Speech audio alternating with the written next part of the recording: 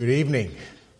Morning, should I say. That was a little joke. It's a privilege again to bring you the word of the Lord. We are in Luke chapter 7, verses 11 through 17. But before we read God's word, let's go to him and ask for his help. Most gracious Heavenly Father, I thank you, O Lord, for the truth of your word, for the power that is in it, and for the promises that you have attached to it. Lord, may you do that work that only you can do, that I or anybody in here is incapable of doing, and that is to convict the sinner, to restore the backslider, Lord, and to save those who are lost. So I pray all these things, and may you be glorified and honored. In Christ's name I pray. Amen. So if you're unfamiliar with this text, that's okay. This is actually the only time that this story is recorded in the Gospels. We only have one record of Jesus entering into this town and raising a dead boy.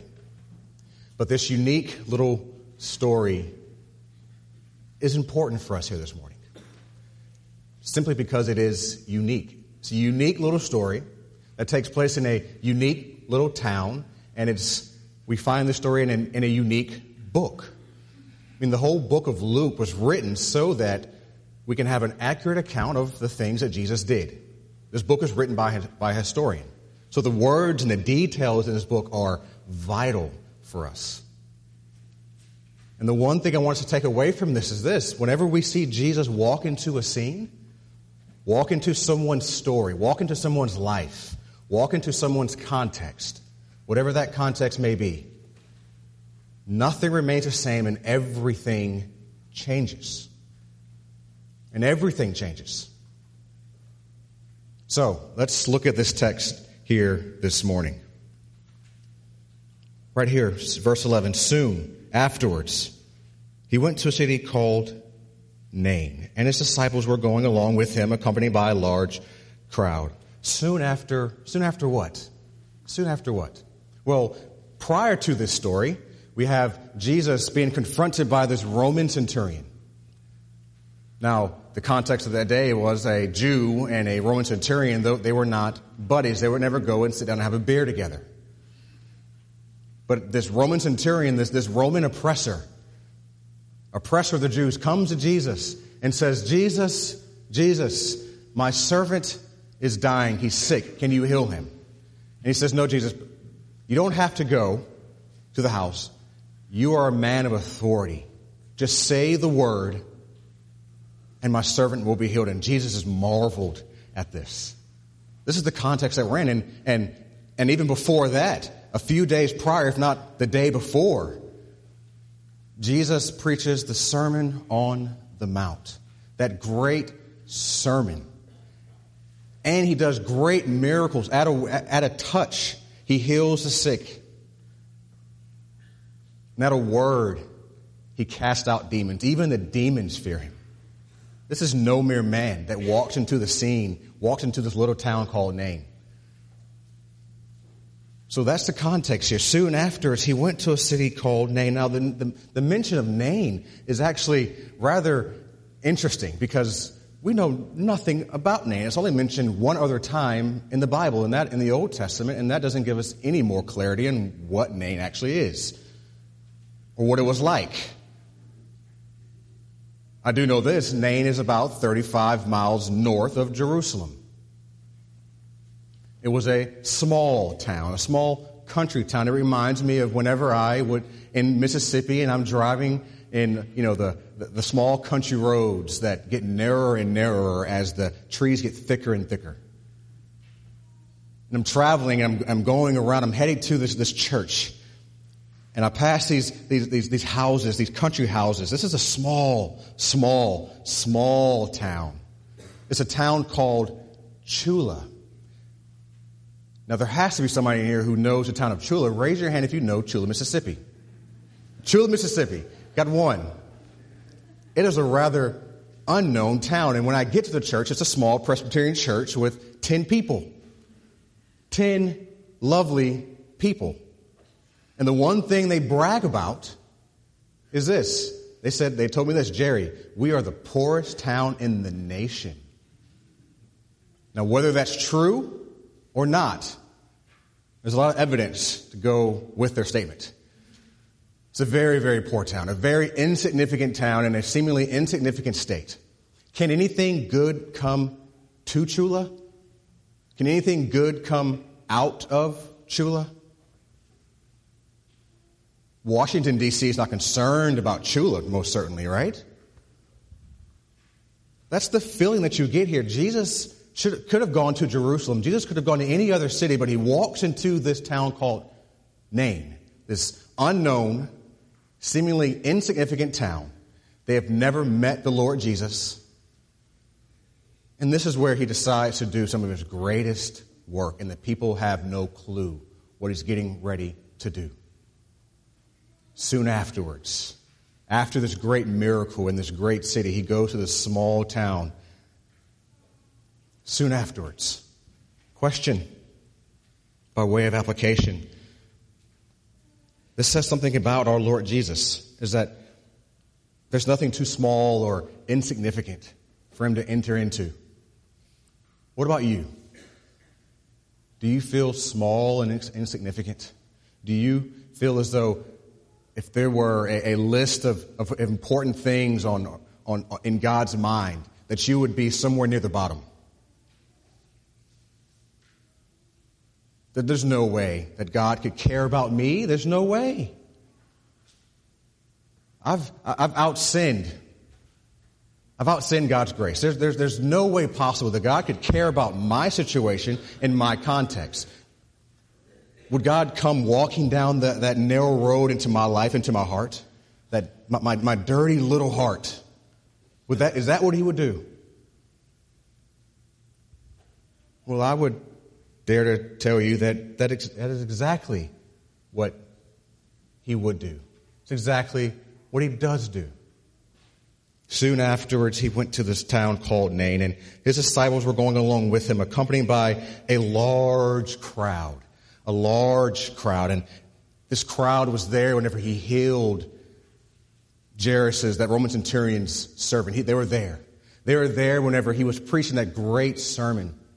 They were there when they saw him after preaching a sermon. His sermon, his power matched the words that he said. He could speak to the sick. He could touch the sick and speak to a demon-possessed individual, and the sickness would flee at his command. And the demons would shudder and run. Who is this individual? You can imagine them, whenever the day after the sermon, they're sitting at their table with mother and son and father and daughter and friends, and they're gathering together and they're wondering, man, this Jesus, who is this individual? Who is this individual who can do such marvelous things? You can imagine them there sitting and quoting some of the words that Jesus said. Blessed are those who mourn, for they shall laugh later. Blessed are the poor in spirit, for theirs is the kingdom of heaven. Blessed are the meek, for they shall inherit the earth. Oh, these great little tweets, you can almost call them, from Jesus. These great memorable lines that speak such volumes to a culture that says blessedness is not found in being mournful. Blessedness isn't found in being poor in spirit. No. Jesus says this is where blessedness actually is. This is where happiness, this is what and where happiness is. You can imagine that they're buzzing and brimming with hope. Jesus has come into their context and has fed their soul and fed their minds and challenged their worldview. He's made such great claims. He's saying, he says, I am the way, the truth, and the life. He also says, come to me, all who are weary and heavy laden, and I'll give you rest. These individuals would have heard these things from Jesus. And this large crowd that's following him, they're after more of what Jesus can offer them. They're after that. They want more of this Jesus. Are you here this morning like that? You're brimming with hope. Oh, Jesus challenges you intellectually. Jesus fulfills you emotionally. He fills those he fills those heartfelt desires that you have. He satisfied them all. Oh, this is what the crowd was like. His disciples were with him, and along with him came this large crowd. But that's not the only crowd that meets Jesus. That's one context. This large crowd that Jesus right here is answering some of life's deepest questions. And they want more of it. They're hungering for more of what Jesus can do for them. But that's not the only crowd that's there. For it says here in verse 11, now as he approached the gate of this city, a dead man was being carried out, the only son of his mother, and she was a widow. And here it is, a sizable crowd from the city was with her. There are three groups of people, or types of people, I would say, that come to meet Jesus. There's the large crowd, there's the dead man, and there's the widow. So let's take them in that order. There's this other large crowd. They are mourning because death has entered the camp. This large crowd possibly signals that the person who died was of someone of great significance. And they're coming to pay their respects. They've come to pay their respects to this dead boy. Surely some are overcome with silence. Silence dominates them as this corpse passes before them. Surely others are cynical. And possibly definitely others are mourning. We've all been to funerals. Doesn't life seem to go to pause whenever the casket is right there in front of you? All the desires that you have seem to pale in comparison to this corpse that's laying before you. It challenges everything in you. What is life all about? Why did this individual die? You can imagine that they are possibly, maybe even asking these same questions. They're not brimming with hope as this first crowd was. They're asking some rather difficult questions. Death has entered their camp. This is a messy, dirty situation. This is very, very messy. Funerals, though they can be orderly, are never really all that orderly in the heart, are they? They're never all that orderly. It's a difficult place to be in front of death. We try to hide from it. Our culture tries to hide it from us. Some of the best places possibly to go do your devotion. I'm not prescribing this, I'm just saying. Some of the best places to go and do your devotion would be to go to a graveyard. Because there you are reminded that I am but a breath in this life. I am but a breath. That one day I will be like that individual. Oh, it's humbling. Teach us to number our days, O Lord, so that we may have a heart of wisdom.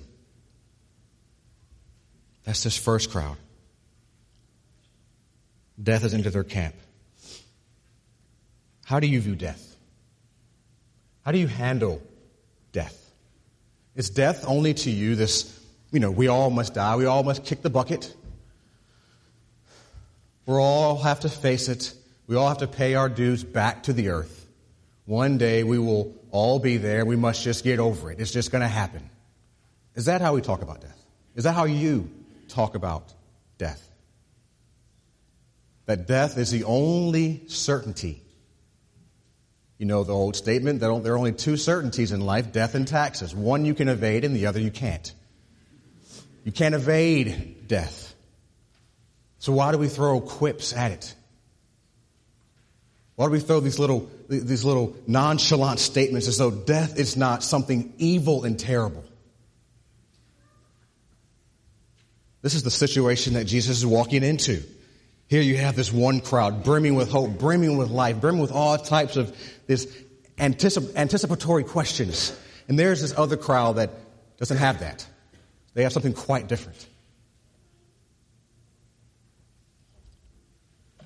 Quite different.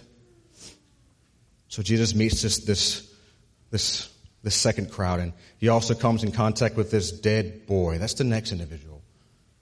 All we know is that this was a dead child. We don't know how he died, but it was obviously pretty recently. This was a dead individual. Like I said, death has entered the camp. And more strikingly, death has entered into the family for the second time of this widow. Why do we die? Do we die because it's the natural order of things? Is that why we die? Because it's just natural. Is death the only thing the cosmos has to offer you? Is that the only thing? You come into the world brimming with hope, all these expectations, you achieve great things, you overcome great obstacles, you have all these great desires, and the only thing the cosmos offers you is here. You're going to die, and that's it. Is that all? Well, why do we die? We die because of sin. I'm not saying that this individual died because of a sin that he committed. I'm saying death has entered into the world. The reality of death has entered into the world because of sin. You go to the first pages of Genesis, and there you see that God created everything good. He was pleased with everything. So pleased that he would declare that it was good. And then what happened? You know the story. The crown jewel of creation rebelled against him. And then that's when death came. That's when death entered into the camp, into the world, and the world fell into sin and misery. The reason why we see people dying in the world is because of sin. The reason why we see poverty, the reason why we see murder, the reason why we see cancer, the reason why we see all types of misery is not because it's just a natural order of things. The reason why we see these things is because of sin. And here it is, Jesus coming across this individual who is dead. Jesus was the one who spoke the world into existence. Jesus was the one that was there. Jesus was the one that walked with his creatures, Adam and Eve. He was the one. And here he is, God in flesh, standing right there in front of this dead body, the thing that is completely antithetical to who he is and to his plan and to his ways. Death. Oh, Jesus has a quite different view of death. There's no quips thrown here. Jesus knows exactly what he's facing. Jesus knows exactly what he's entering into. The worst of all enemies. Death is the assassin. It's the assassin. So that begs the question, why then do we love our sin? If we know that our sin, if the wages of sin is death, why then do we coddle them? Why then do we throw quips at death and not be concerned about the evil that's in the world? How can we just sit back? How can we sit back and take in sin as though it's our favorite dessert? Like mine is cheesecake. I know if I eat cheesecake, I would put on 10 pounds per bite. And that's why I don't eat it. That's why I don't eat it. So why then do we take in the poison?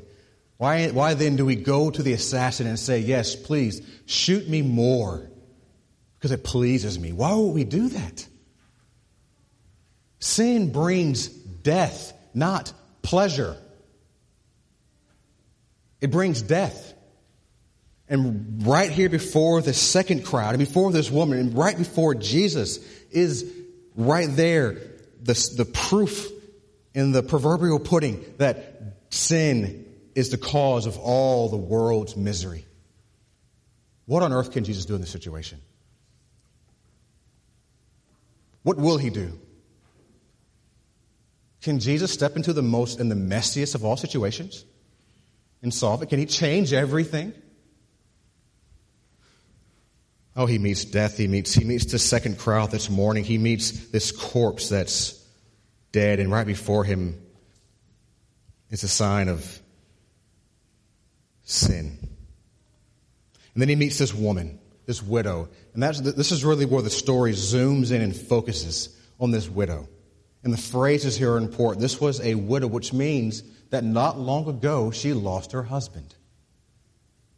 Death has entered into her life a second time. So not only has she lost her husband, she's now lost her son. And not only has she lost her husband and her son, she's lost her hope and security. Because in that day, women were far more dependent upon men than they would have liked to have been, possibly. What was she going to do? Who was going to take care of her? But at this moment, that may not have been her most pressing concern, but it's something that was going to be facing her afterwards. Oh, this is such a messy situation. This is so messy. This is so terrifying. Only a widow knows what a widow's pain. Only a mother who's lost their child knows that type of pain.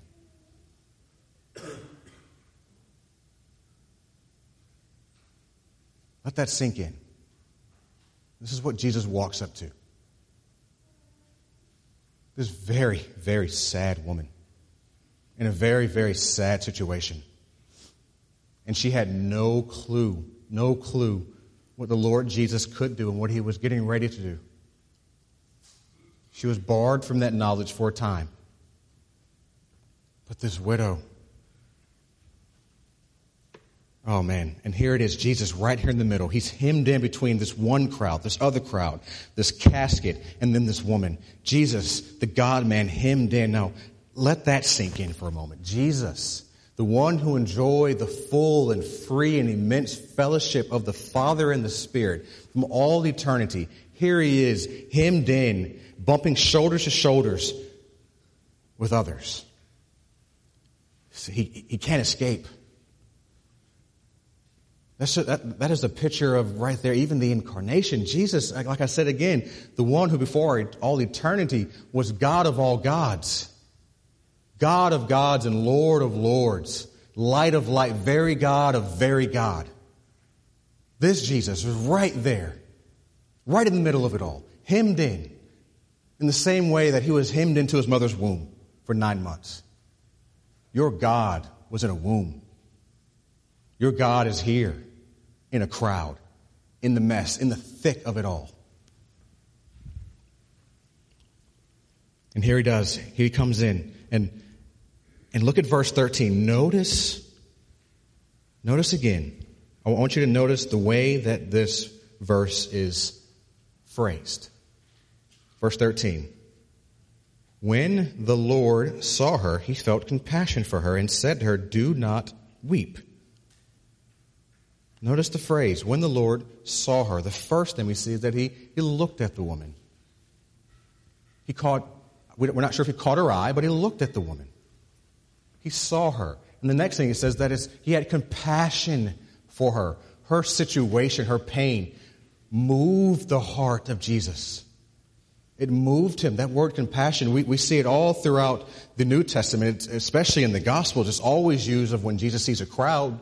When he sees a crowd, he has compassion for the crowd. It's used of the Good Samaritan story. The Good Samaritan had compassion on the individual who was beat up in a ditch. It's also used in Luke, and these are all stories in Luke. It's also used in Luke of the prodigal son. When the father saw the son running from afar, that rebellious son, the father's son ran to the son and had compassion on him. It should bring back memories of Yahweh in the Old Testament. When he declares his name, one of the things he declares is he's a compassionate God. He's compassionate. And that's why I think, right here in verse 13, that's why I think Luke uses this word Lord. He says, Lord, this is the first time this is used in this particular text. Lord. The Lord saw her. Luke is clearly showing you that the person that you are reading and watching walk in this crowd and walk into this message situation is no mere man. It is the Lord himself, God. It is God walking into this. And your God is Jesus. Our God is Jesus. So, if you have a question in here, does God care about me? Jesus says, yes, I'm compassionate. God cares about you. Does God see my struggle, my pain? Yes. He does. He sees it. And his heart is moved. His heart is turned over inside himself, if you can speak of God in those terms. He's compassionate. The Lord saw her and had compassion on her. And then he says this, something that any psychiatrist would say, never say this to a weeping woman. He says, do not weep. If there's anybody in all of the world that is able to weep freely, it should be a woman who has lost her son. If there's anybody, it should be her. So is Jesus saying it's a sin to weep and you should stop? No. Jesus wept. Jesus wept at the tomb of Lazarus.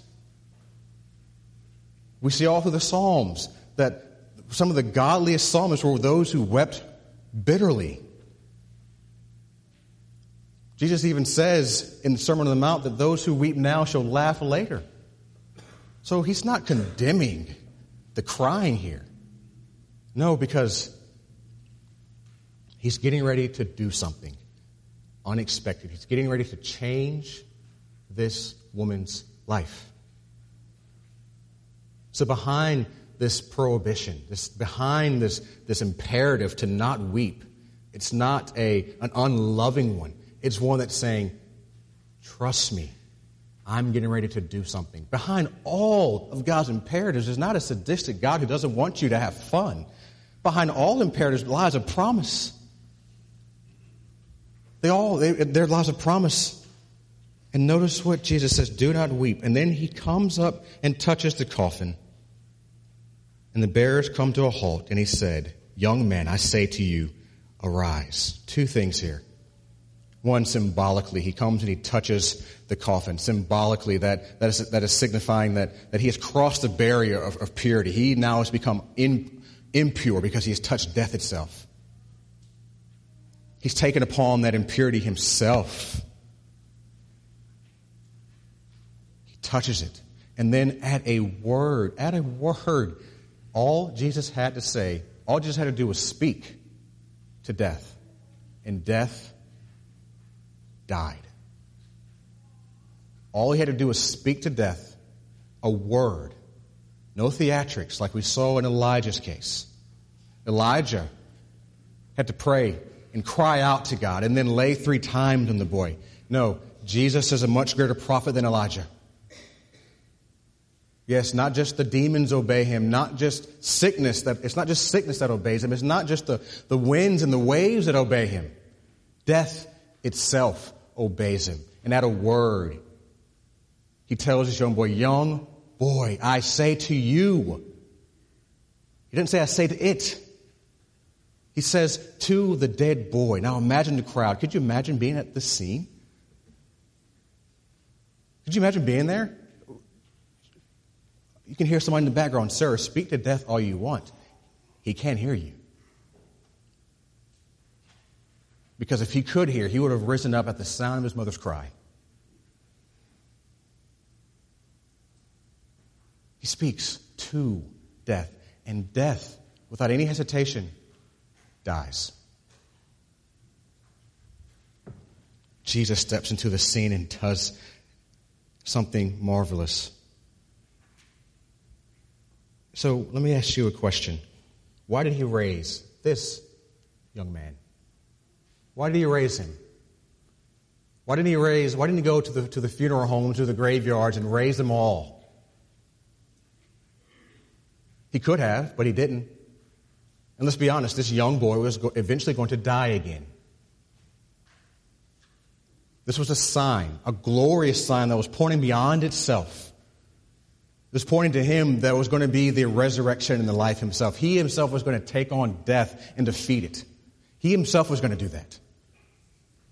He himself was going to raise himself from the grave and be victorious over death. But it's not just that. It's also a promise to you and me of the future. Is that you and I, for those of us in here who have placed their faith in Christ Jesus, death is not the last laugh. Will not have the last laugh. that there is something beyond the grave. And even more than that, you will have your bodies again one day. You will have it again one day. That is the greatest hope in the Christian faith, is that we will be resurrected. We will be physically resurrected. And this is prefiguring that. This is pointing towards that. To Him as the source of life. And then for us, a promise of life.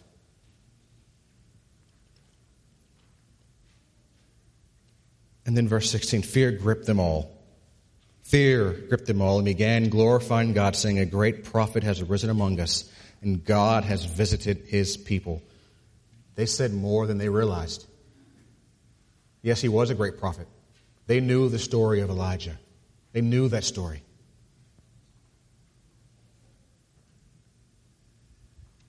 They said God has visited. They didn't know that what they were actually saying was actually true. That God was there in their midst.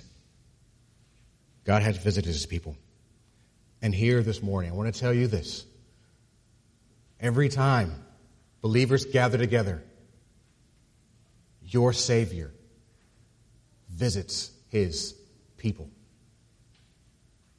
He's here. He is. Now let me close by saying this. Hopefully this leads into our Lord's Supper. Like I said, death comes from sin. You remember what happened, how the tempter tempted Eve to eat the forbidden fruit. Satan says, take and eat of the forbidden fruit, and Eve took and ate. And those two words brought sin and misery into the world. And God was very patient with the world. He was very patient with us. For thousands of years, He had to watch His people go into slavery. He had to watch men die. And then eventually He comes in the form of, He comes as the Lord Jesus Christ Himself. And there at the Lord's Supper, whenever He is instituting the Lord's Supper, Jesus says those familiar words. He says to them after He breaks it, take and eat. What brought curse into the world, Jesus turns into a blessing. Because He Himself is going to go and endure the curse. So those words now, take and eat, are a blessing. No longer a curse. Let's pray. Father, I thank You for the Lord Jesus. I thank You, Lord, for Your mercy and Your grace. We love You, Lord Jesus. In Christ's name I pray. Amen.